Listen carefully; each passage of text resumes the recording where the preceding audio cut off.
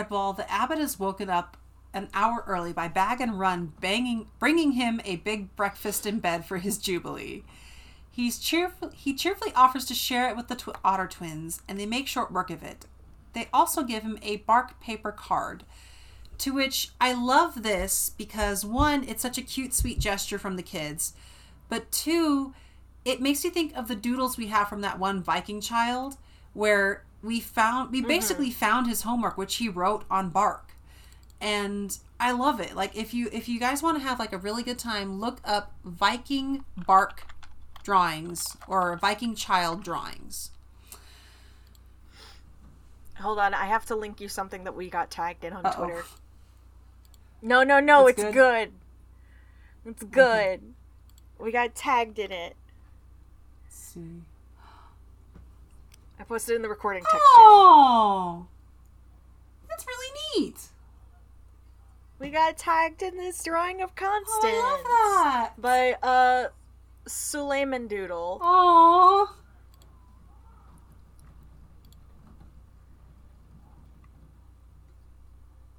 I love it. Let's give you a heart. It got a heart for me. Here we go.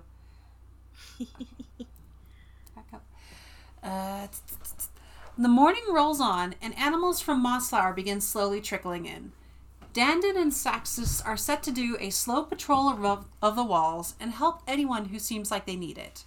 Friar Alder, knowing the abbot likes savory over sweet, makes him a Bernard bread, a massive loaf of wheat and oat bread. God, I want to make bread. I want it in my mouth. I want to bake today, but I have bread I need to eat. Meh. I want it in my mouth. And warm bread is one of life's true joys. Yes. Also, I love Cockles and how the very first words out of his mouth are just some, like, Batman and Robin-esque bullshit. Simmering seasons, look at the size of it. Coming, Friar. With the aid of Cockles, a small hedgehog, they get it onto a kitchen trolley. It is baked to perfection. Cockles' full name is Cocklebur.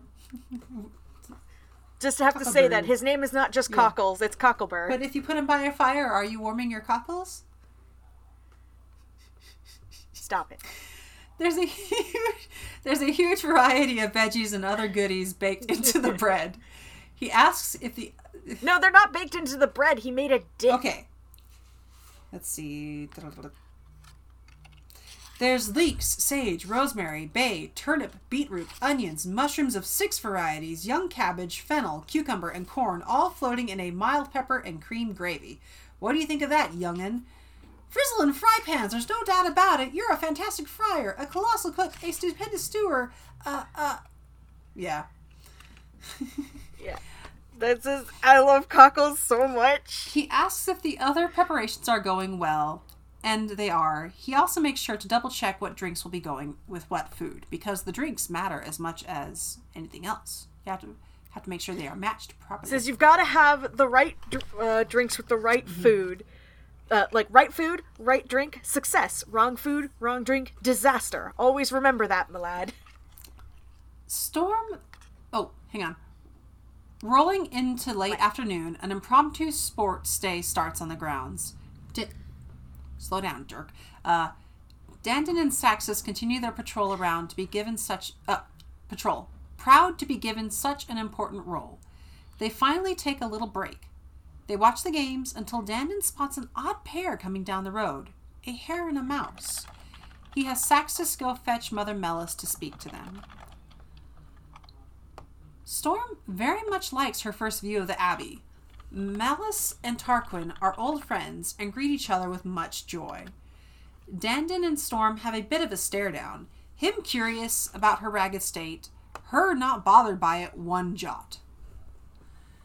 I put squints at this interaction because I had the tingling sense of compet crawl up my spine. I don't know, because he's eyeing her kind of like, I get the feeling like it's a side eye, like he's not sure about her. Well, yeah, but it's one of those like things that they put in like fantasy stories of the like wild like girl and the very prim and proper boy. Oh, okay. Yeah. Hey, some compet's cute, and I kind of like the wild girl who like drags the prince out like, hey, we're going on an adventure. He's like, okay. Yeah, no, I also like it, but I'm also just kind of like, what stereotypes are you going to be playing into here, Brian? The tingling dread of Comhead crawling up my spine. I'm joking about this, by the way, y'all. I know that some people who listen to us don't realize I'm sometimes joking about this. This is me fucking joking. Marielle is not written the same way as some of the other characters have been. Not at all. She could destroy Dandin, and Dandin would probably say thank you. Melis asks who's lording over Salamandastron. He tells her it's Ronblade, rumored to be the great-great-grandson of Sunstripe the Mace. Alright, so here we already have great-great-grandsons, so it's been at least 2 generations for badgers. Of badgers. Badgers live a long fucking yeah. So I'm thinking it's just that mice looks at Constance, who was old at the start of Redwall. But also, spoilers for when we eventually do get to Sunstripe's story, we know he lives long enough to have at least one kid. She's happy to hear it and asks who Storm is. Storm introduces herself with confidence. Melis is charmed, but still asks the boys to give her a tour, a bath, and some proper clothes. The Dibbons are shocked by the state of Storm, and Saxtus tries to get her to go bathe and get dressed. She firmly says no, she's fine as is, thanks. When Saxtus tries to press her, Dandin can see the danger of that and tells Saxtus to leave her be. And I like that Dandin is just like, look, you can't make her do what she doesn't want to do, leave it off. But also, it's like finally realizing how dirty she must be. It's making my skin crawl because she's crunchy. She's covered in salt and sand and probably wood and twigs and leaves. And it's just like, oh, girl, please go get a bath. She's so crunchy. And the salt from being in salt water. Oh. Like, yeah. Crunchy. When crunchy fur. Her every movement is just the sound of dirt. I'm one of those people who likes being clean. So, like, the thought of this is just, again, makes my skin absolutely crawl. When she sees some of the young ones playing, she asks what they're doing. She's confused by sports and playing until a ball rolls over to them. When told the game is to throw it as high as you can, she throws it up and sends it flying with Gullwhacker. The others scatter, and Tree Rose is hit by the falling ball. She's hit in the back. Roof Brush comes over to check on the furious Tree Rose, who demands to know who hit her. Storm, not having seen Tree Rose get hit, happily steps forward to say she hit the ball high and that it's called playing. Would Tree Rose like to play? In a fit of temper, Tree Rose calls Storm many rude things and says she will teach her a lesson.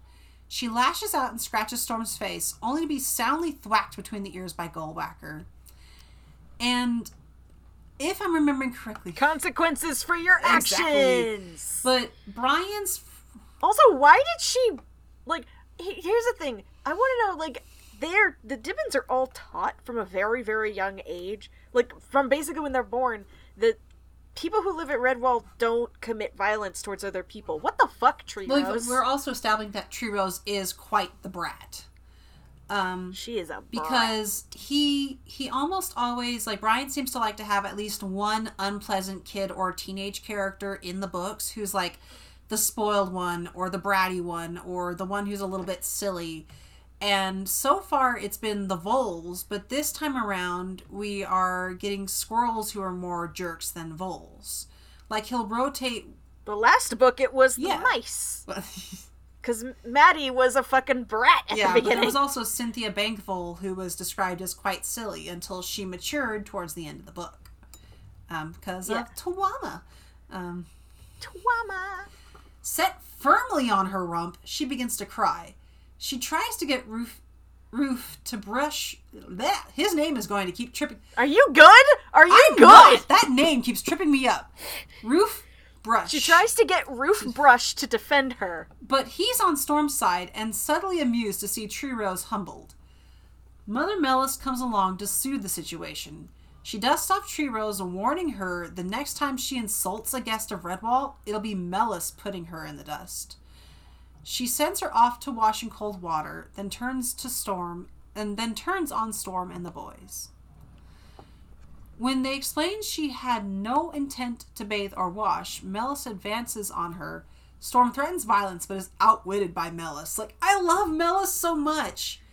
She's such a good bit, because she just, like, looks behind Storm, like, oh, hello, Father Abbott, and, like, when Storm goes to look, she just pins Storm with, like, by grabbing her in both of her arms, like, just pinning her, and it's like, gotcha. Where is it?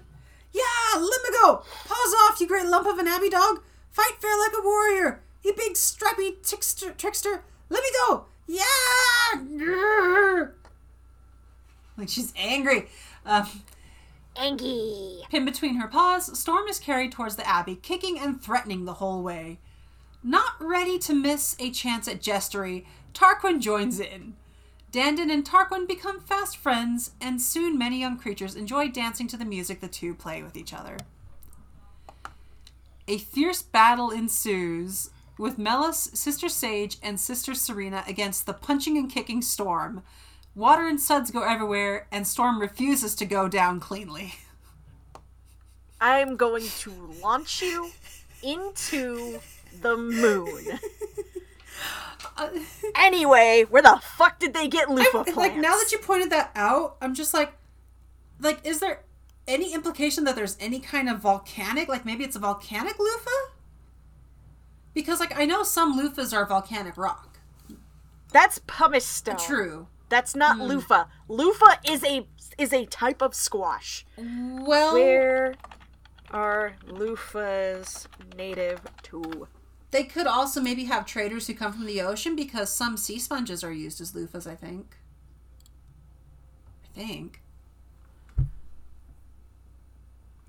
Saying it's native to Old World tropics does not help me. They get it from trading partners. Sea otters. Loofah is a genus of tropical and subtropical vines in the cucumber family. Where the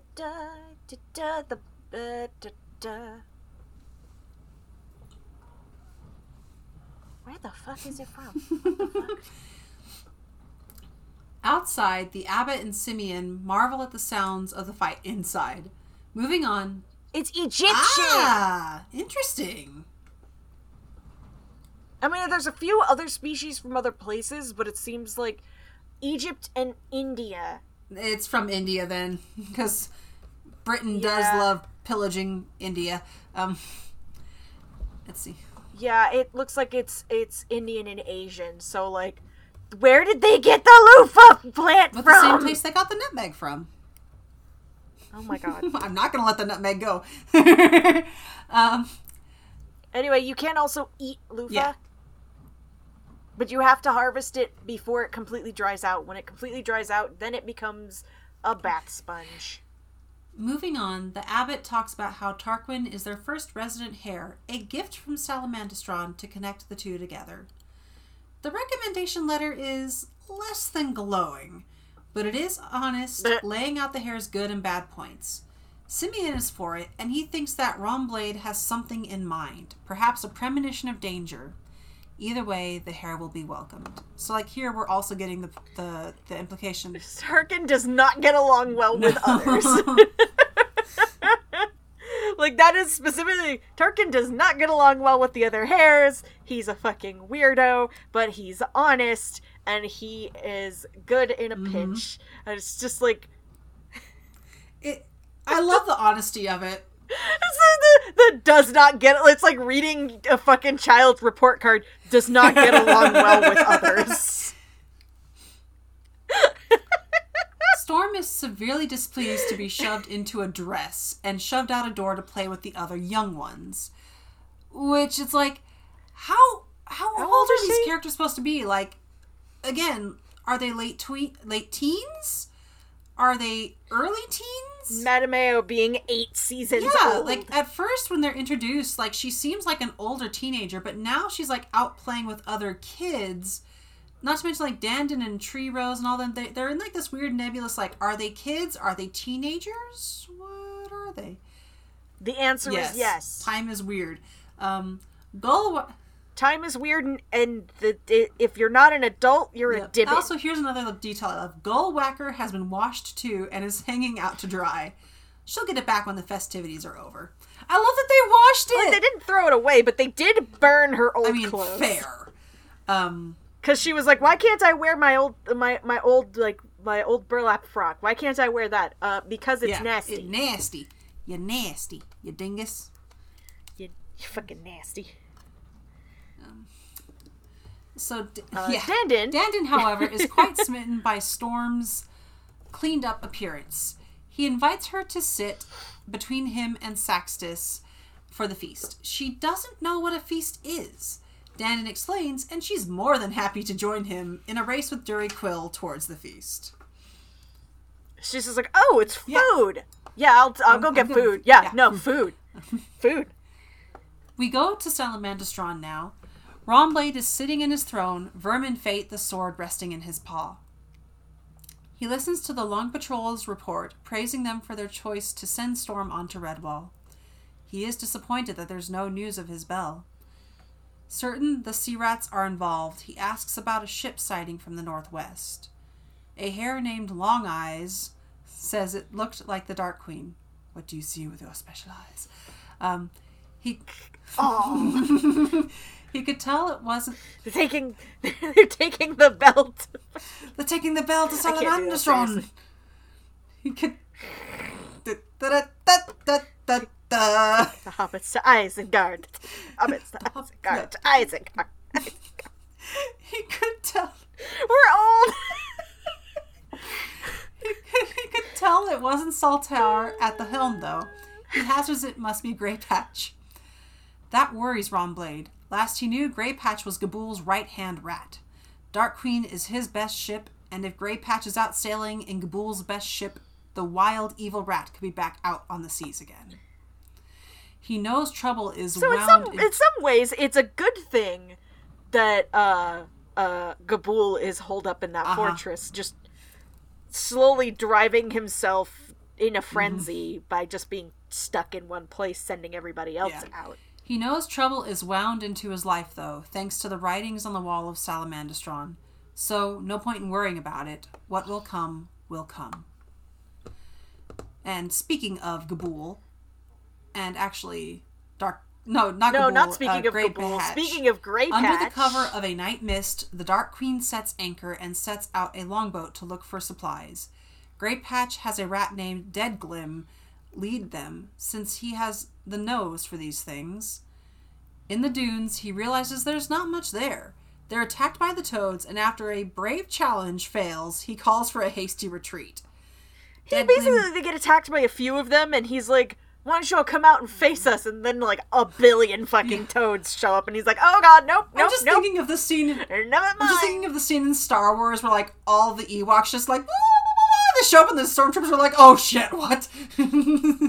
Why don't you pick on somebody your own size? The thing fucking gets even bigger. Yeah. Oh god. Greypatch sends them further east to try and again, further down shore. And I like Greypatch. I actually like him. Like, he's an enjoyable vermin. Like, he's not killing everyone. He's trying to be a fairly diplomatic leader, which pirate ships actually were very diplomatic places. You know, like, they had to be. They were out on the sea all the time. If they didn't like each other, they would end up dead very easily. They would have killed each other. So it's like, you know what? We've got to do this or we're all going to die. So... And it also seems like he took, like, the smarter vermin with him, or, like, at least the ones that he could convince to see the writing on the wall about Gabool, which means that they're also, like, smart schemers, and that may bite him in the ass. It's 6 of one, half a dozen of another. Yeah. And now, speaking of Gabool, he is having a hard time sleeping. He paces around the stolen bell, bragging of those he's killed, including Joseph. The bell tolls out a long gong, startling the life out of Gabool. He can't see anyone in the room, and tries to get the bell to sound again upon command. But no matter if it is struck or hit, it makes no sound for him. He boasts the bell will ring for him when he's done with it, as he leaves the room. As soon as he closes the door, it lets out one more loud knell, breaking his nerves and sending him scurrying to his bed. Sleep brings him no relief. Only nightmares spawned from the figures emblazoned upon the bell. To which, like, you did point out that... Oh, sorry, but he's really, like... Brian is starting Gabool's descent into madness very early in this book. Like, he just launches him right into it. Like, we get the impression at the beginning he's already starting to be unhinged, and now he just leaps right over the edge. There's definitely, like, some implication that to become this rat who holds the fort, holds Fort Bladegirt, you have to be kind of, like, unhinged. Yeah, you have to be wild. Because you have to be wild, you have to be willing to do the things that the other, like, rats might not do. And so, like, he's already in a place where it's like, yeah, I'm just gonna fuck shit up. And also, my second hand stole my best ship and has betrayed me? What the fuck? And now he can't sleep? Although, so, you know, we just started with that, yeah. Yeah. So, you know, and the bell is, like, making noises at him. And now it won't ring when he hits it, where before it would. So, like, it's refusing to make sound now. And I mean, like, you were, like, starting the descent to madness early, and I was like, that or Martin. And then in the next scene, I was like, it's not Martin. No. It's Badgers! Because... It's weird badger magic! Because Romblade is dreaming as well. His dreams are of his bell. He dreams of Gabool appearing before him, mocking and cruel. Reacting out of reflex, he grabs the sword that never leaves his side, even in sleep, and lashes out. He's awoken by Clary asking if he's okay. He's managed to cleave a shield clean in two. When he says it was just a dream, Clary asks, a dream of the past? No, Romblade is certain it is a dream of the future. So badgers can straight up just have prophetic dreams. Which I guess we already knew because of, like, the ancient badgers of Salamandastron who carved every badger's destiny into the walls of the fucking mountain. And I'm like, how much of the mountain is covered in those? Because we only really see them once, and that's up at the very top. And that room, like, it did not seem like the walls were covered in scrawl. I don't know. I'm questioning this. It doesn't make any fucking sense. But to jump to a more cheerful topic, at the evening feast, a toast is said to the abbot. Tarquin is predictably pigging out. Others are dozing off, overfull of good, wholesome food. Storm is having a grand time, a bit tipsy on the giggly cordial, which this kid is straight up buzzed, at least. Yeah, like fermented fruit will do that to and she's a mouse. There's probably not a lot of alcohol tolerance there. Dandon tries to show off by throwing and eating red currants, and when she tries to match his challenge, accidentally bounces it off of Formal's head and into the ear of the sulkily pouting Tree Rose. She yelps she's gone deaf, only to be rescued by the Formal flicking the red currant out of her ear and pouring some hot root soup down her throat. She doesn't complain for the rest of the evening. Sir? Sir? Don't do that. That's a child. And you just poured hot root soup down her throat. Probably, literally, scalding her throat. And then, you know, hot root soup is hot. And so she has to spend the rest of the evening drinking water. She's probably having a very bad time. This is not how you punish children. This is not how you do this. Excuse me, sir. Toasts are made... Sir! Are you done? Are you done? No. Toasts are made Yes. I did make a... Toast... I did make... This was, like, the first comment I made to Kit, like, in our private chat. Like, sir? Formal? Yeah. What the fuck? Toasts are made, suggestions for after-feast activities proposed, and singing wins out. Tarquin... Basically, Roof Brush tries to get everybody to start dancing, and everybody is like, no, we are too dude. Full. We've got that Thanksgiving levels of gonna sleep now. Tarquin leaps up to provide a song. Page 94. God, why is it when I say that I suddenly feel like I'm in Catholic Mass? Turn your hymn books to page 94. Page 364. Turn to page 394. Donate money to a trans organization, please. And do not give your money to the And Turf read Queen. another book. We are just unfortunately trapped in the hell of we've been making Harry Potter memes for most of our lives, and stopping making them is very difficult at this point. We're also trying. Alan Rickman was an amazing actor who had very good line delivery. He did. Okay, so. Oh, it's hard and dry when the sun is high and dust is in your throat. When the rain pours down, you're fit to drown and soaks right through your coat. But the hares of the long patrol, my lads, stout hearts they walk with me, over hill and plain and back again, by the shores of the wide blue sea. Through mud and mire to a warm campfire, I'll trek with you, old friend, o'er lea and dale in a roaring gale, right to our journey's end. Yes, the hares of the long patrol, my lads, love friendship more than gold. We'll share good days and tread long ways, good comrades brave and bold.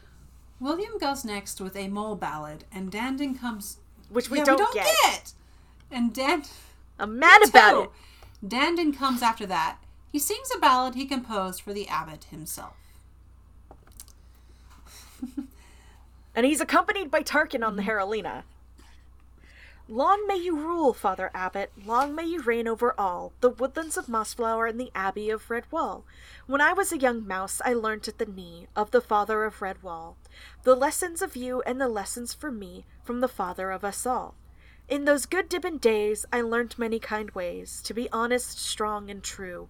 And wherever I go, I'll always remember that I learned them, sir, from you. Long may you rule, Father Abbot, over all of these creatures and me. And may we all say, in our own simple way, have a happy jubilee. It's cute. But... And then they all sing it again. But a mole named Drubber breaks down completely from emotion. He's quickly comforted by his friends. After a few more songs, Saxtus stands and recites the same dark poem he'd recited earlier that day.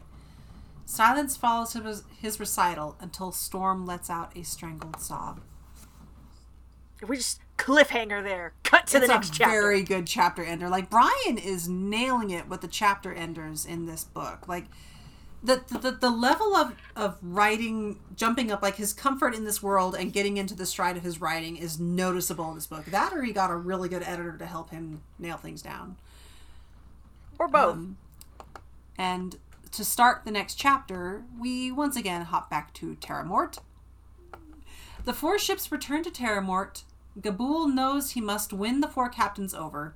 He'd slain the other 2, and their positions are threatened. But if he can win them, he'll have them and their crew totally under his control. He watches them all marching up, commenting to himself on their low place in life. How they're all killers. And they are. All are armed to the teeth.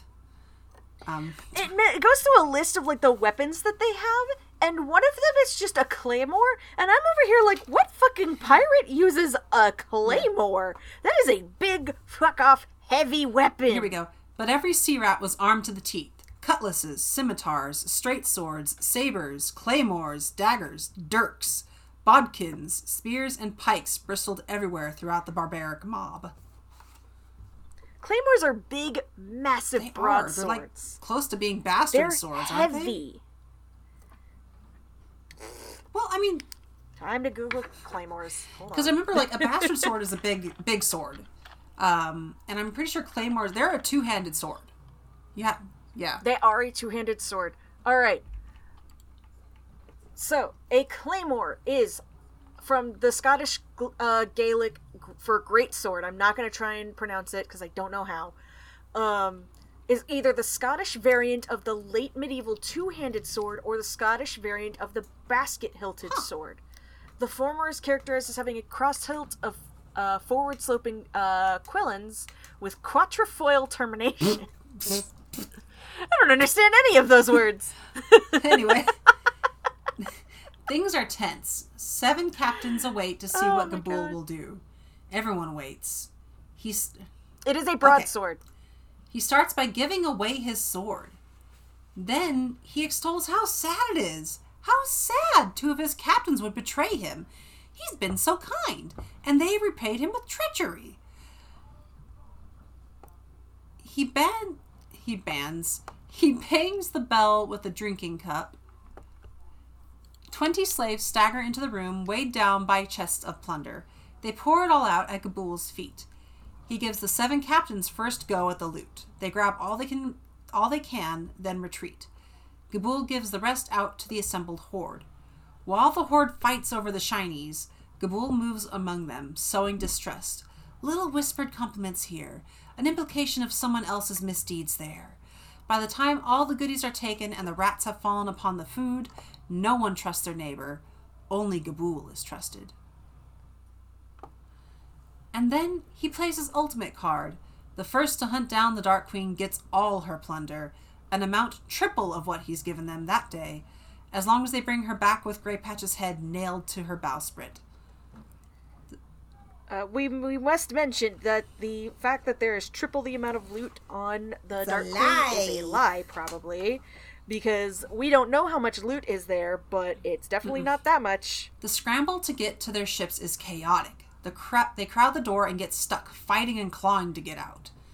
Before the rat who'd been given his sword can leave, Gabul asks him to wave the sword about. Unimpressed, he takes the sword back and shows the rat how it's done. He nicks off the edge of the rat's ear and then rests the blade at his throat. Would he like to see another trick? He chuckles as the rat scurries to leave the hall, sliding his reclaimed sword into his belt. I did not, this is one of those pages where we've got, no commentary.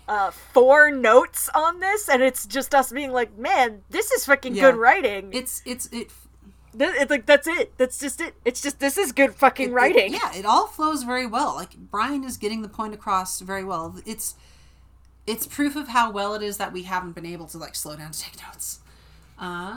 Swinging back to Redwall. At Redwall, Storm is in the infirmary, surrounded by worried Redwallers. She'd passed clean out, and Saxtus is beside himself with guilt for the effect his poem has had upon the fierce mouse. Simeon agrees. She's a tough mouse who's gone through worse than many a mouse could survive. Simeon is making some kind of herbal remedy and has a hunch that they'll find Storm's true name if whatever he is planning works. And he's almost played up as much of a mystic as a fox would be in this situation. And honestly. And I feel like it's that mysticism of disabled people. Simeon is what I wish the foxes could be. The slight mysticism, but still using it for the better of those around them. Because a lot of healing back then was kind of tied to superstition and beliefs, because they didn't know exactly what worked. So if something worked, repeat it. And I've said this before in other books when we've talked about the foxes. But again, it's also the bias of Brian coming out of since it's Simeon, a mouse who's doing this, it's good. If it was a fox, it would be played up as they're trying to be spooky and mystic to... It's a racist caricature. And this is an ableist caricature. You want a good example of a blind character? Look at Toph, who uses earthbending as an aid. Fuck yes. Let's see. Oh my god, I love Toph. I would die for Toph, and she would, not stop me, but she doesn't need it. And she's still disabled, too. She can't read. She can't see people's expressions. She can't, there's still stuff she can't see. And anytime somebody is, just saying, can't you see this? Yeah. No. I'm blind! Yeah.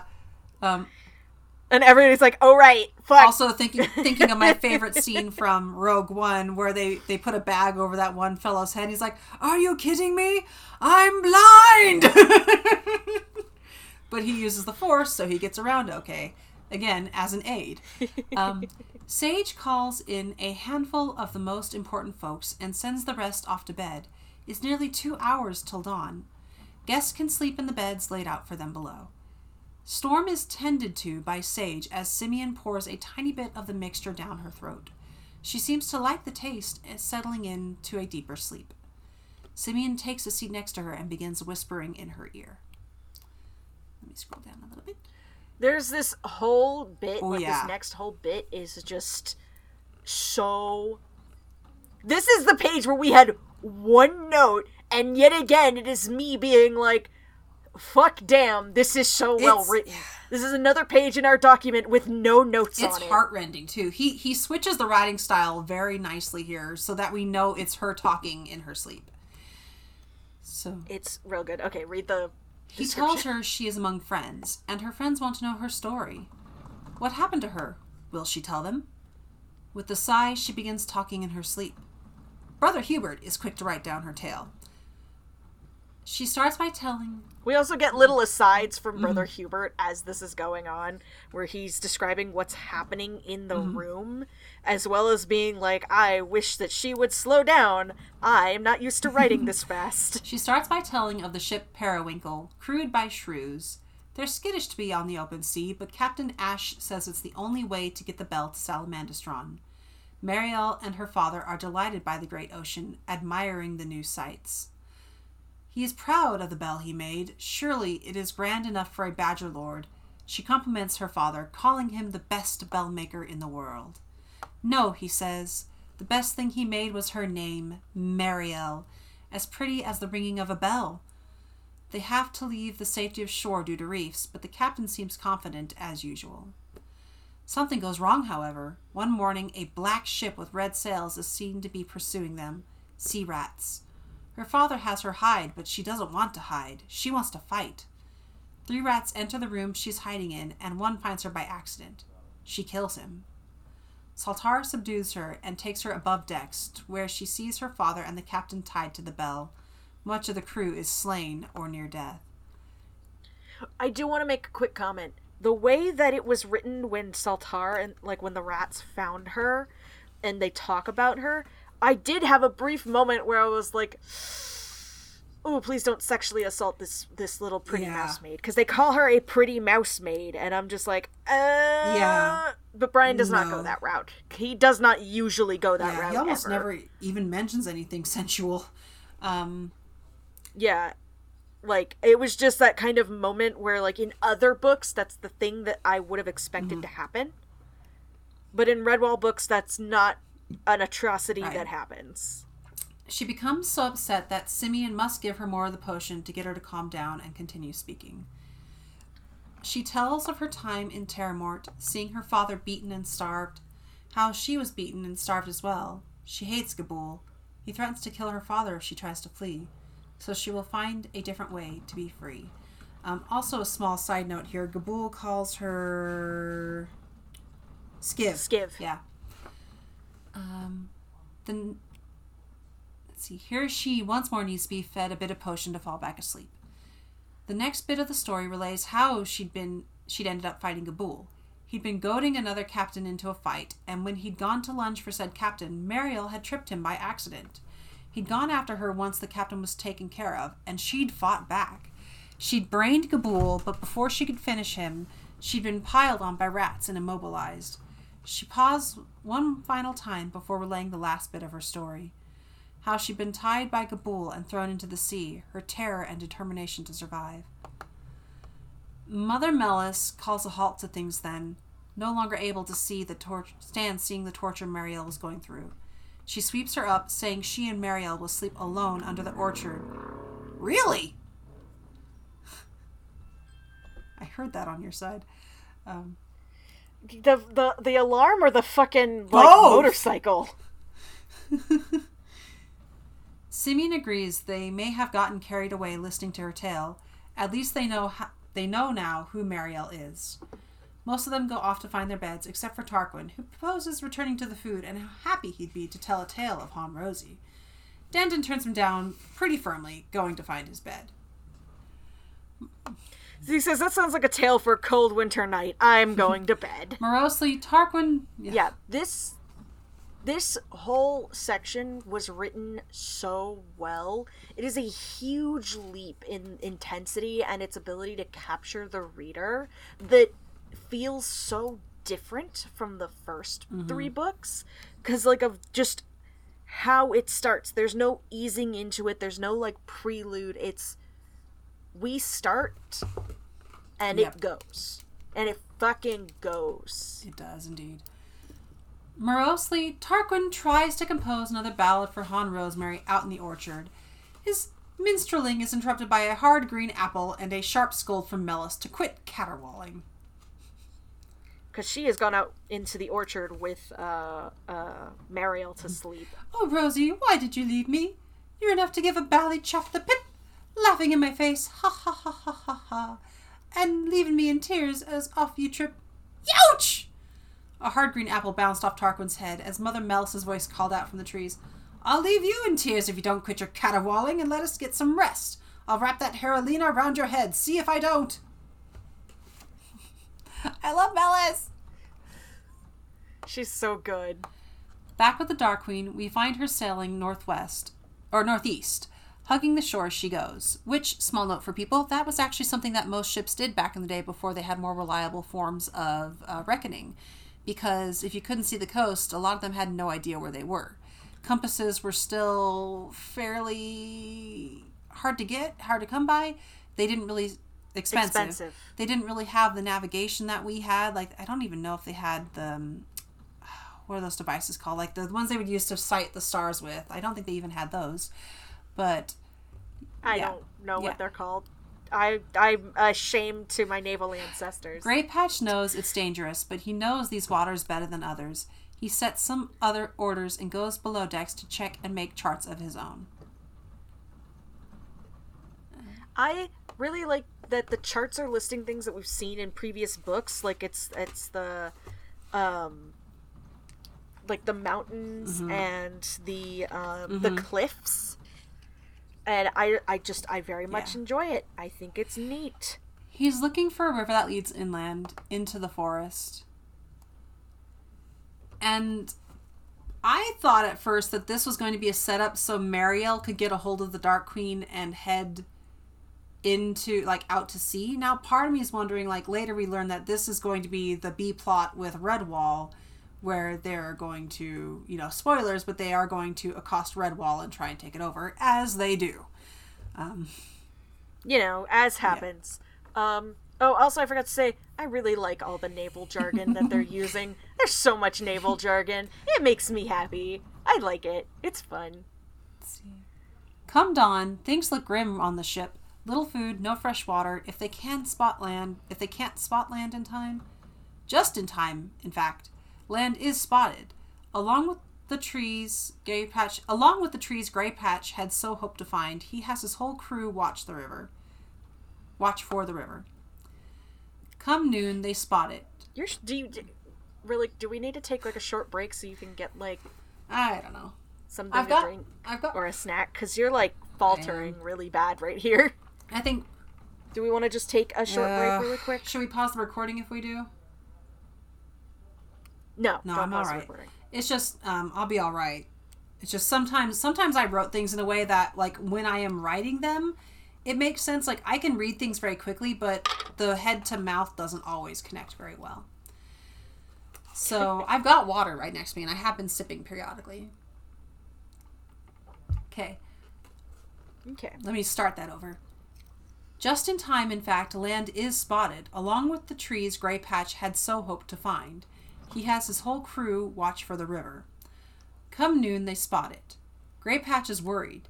It's ebb tide, so he can't go into the river like he wanted. Gabul's ships will no doubt be searching at top speed, but he's got no choice.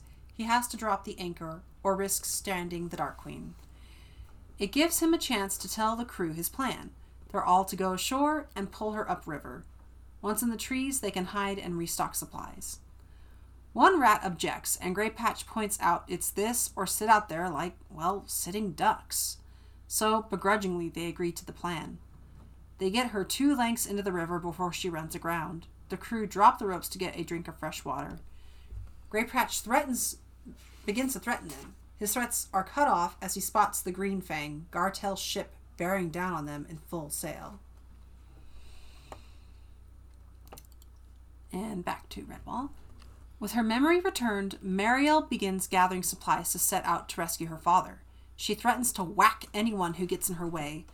Dandon calls her out, saying they're peaceful and it is a bad mark to hurt any of them. Again she threatens. She doesn't want to hurt them, but she'll do what she must.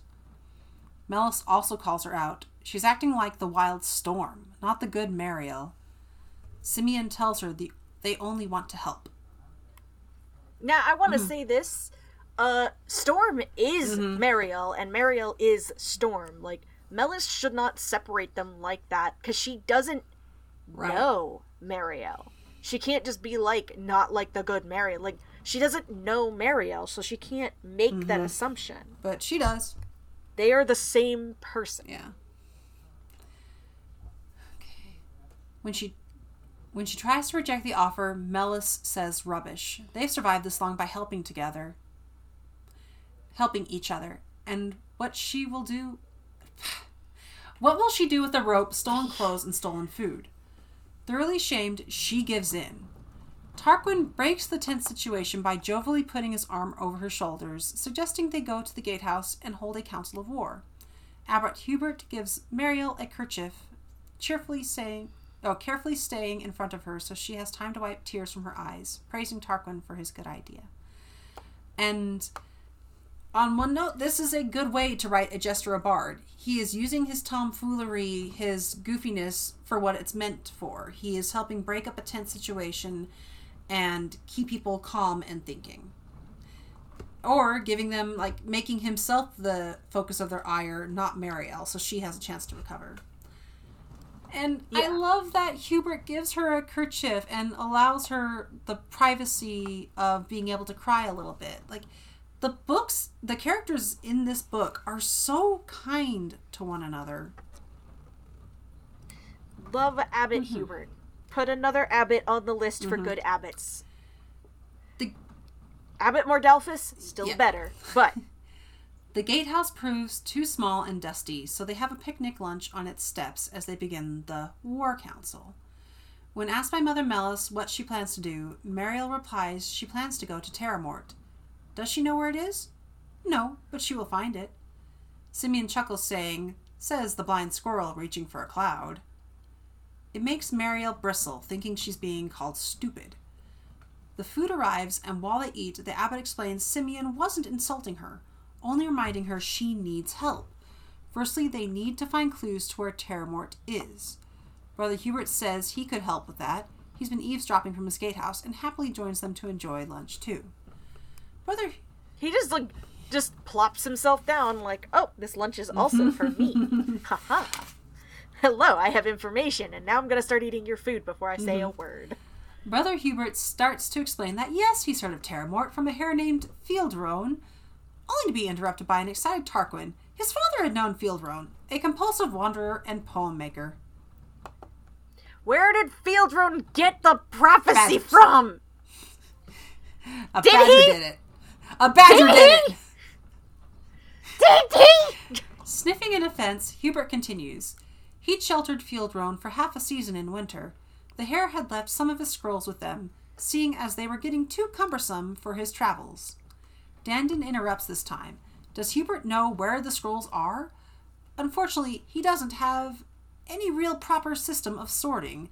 They descend on his gatehouse, and Simeon promises they'll have his gatehouse cleaned and dusted and properly sorted when they're done. Mid-afternoon... So really what happens is they're like, oh, well, let's go check the gatehouse, and they all start going, and Hubert is like, no, you don't know my system! And Simeon just calls him out like, you don't have a system! It's dust! Your system is dust! Mid-afternoon finds them dusty, and many various forms of scrolls, books, and parchment scattered on the lawn. Saxtus hasn't spotted the scroll, and the Otter twins are having a merry laugh at them from the wall top. Mariel goes to scold them, but their laughter is a bit infectious. When Simeon asks why they're laughing, the two point out that while they were moving everything out of the gatehouse, Hubert had used some old scrolls to prop the door open. Hubert, what the fuck? They're laughing because suppose the scrolls are the ones they're looking for. Sure enough, they are, and they have a good chuckle at themselves. At least the gatehouse finally had a proper cleaning out. And here I make the note of, like, imagining Hubert walking around looking like Pigpen, but also, like, I'm imagining a Studio Ghibli-esque cleaning sequence going on here. Oh, yeah, like Sophie from Howl's Moving Castle, just the dust flying out the door. You bugs better run before I cut your heads off. Calcifer, like, complaining. Help! Father, help! She's torturing me! Greytail gets the to jump back to... Oh, that's the end of that chapter? Yeah, end of that chapter, jump back to Greytail.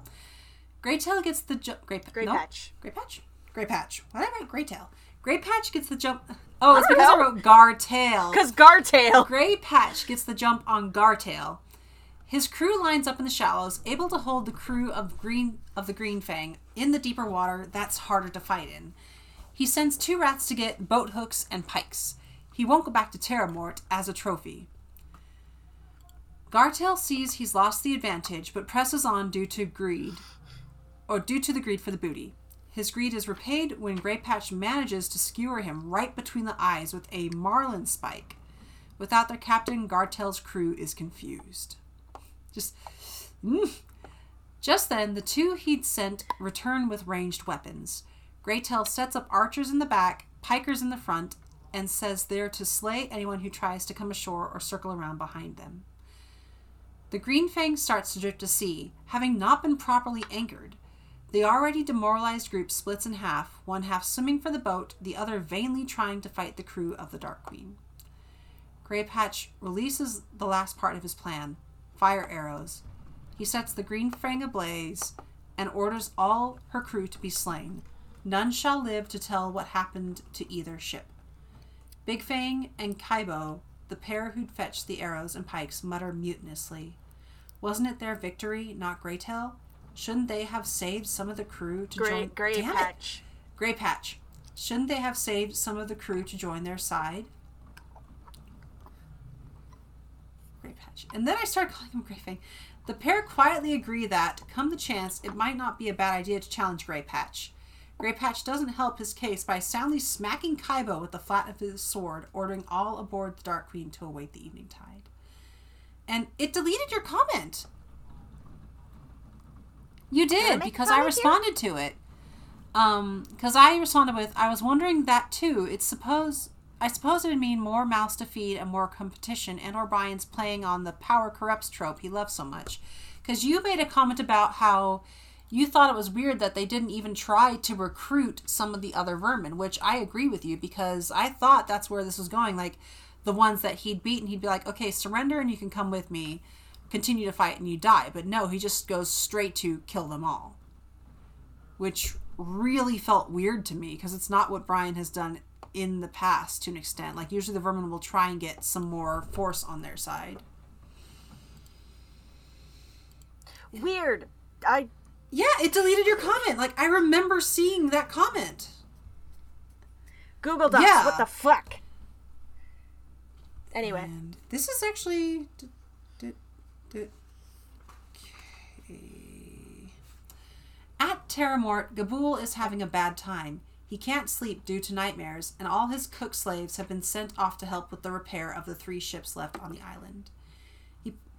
Like, sir, you made a mistake. You wanted your bell to be shiny so badly when you could have had a cook slave that could also shine a bell. Instead, you have the bell shiny slaves who can't fucking cook. And he picks one of the 4 slaves left to him, ordering him to cook him a meal. When the poor slave says he's no cook, Gabool says he's a cook now, and he's told to go roast a bird and bring wine. With all 4 slaves chased out, Gabool begins to succumb to slumber, only to have his nightmares return. A badger lord with a broadsword, a mouse made with a knotted rope. Neither he can escape. He is woken by the knell of the bell, still alone in the room. And I'm sure this is Martin messing with him, or again, badger magic, but at this point I was still assuming that Joseph was dead. And it was kind of like, it would be very amusing if this was Joseph's ghost. Like, you kill Joseph? You throw daughter into water? Jail! Jail for Gabool! No sleep for 1,000 years! Jail for 1,000 years! At Redwall, Tarquin is rising everyone's ire with non-stop talk and praise of Han Rosie. It doesn't help that they've discovered the first part to the book's riddle quest, a map to Terramort hidden in poem and verse. Which is like, I keep flip-flopping on Tarquin. I like him. He's enjoyable. I enjoy him. Like, I liked Basil in Redwall. I did not like him in Madame And I like Tarquin a little more than I like Basil, because when he is doing his job right, he's fun. But the minute he starts talking about Rosie, it's like, meh. Stop. You need to stop. Heterosexual male.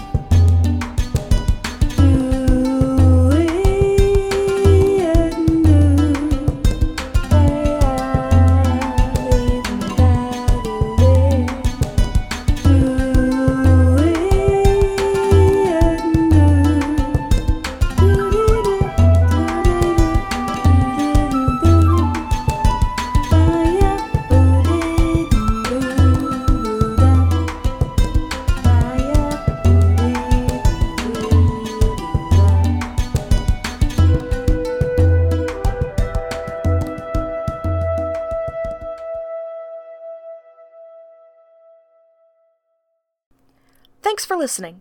If you like this podcast and want to help keep it going, please consider donating to our coffee, linked in the description below. Follow our Twitter and Tumblr at Abbey Archives, and join our Discord. This podcast is part of Hearthside Enclave, and some other shows you might like are Hope's Hearth, a solar hope punk actual play podcast, and Post-Apocalyptic News Radio, a Fallout-inspired audio drama.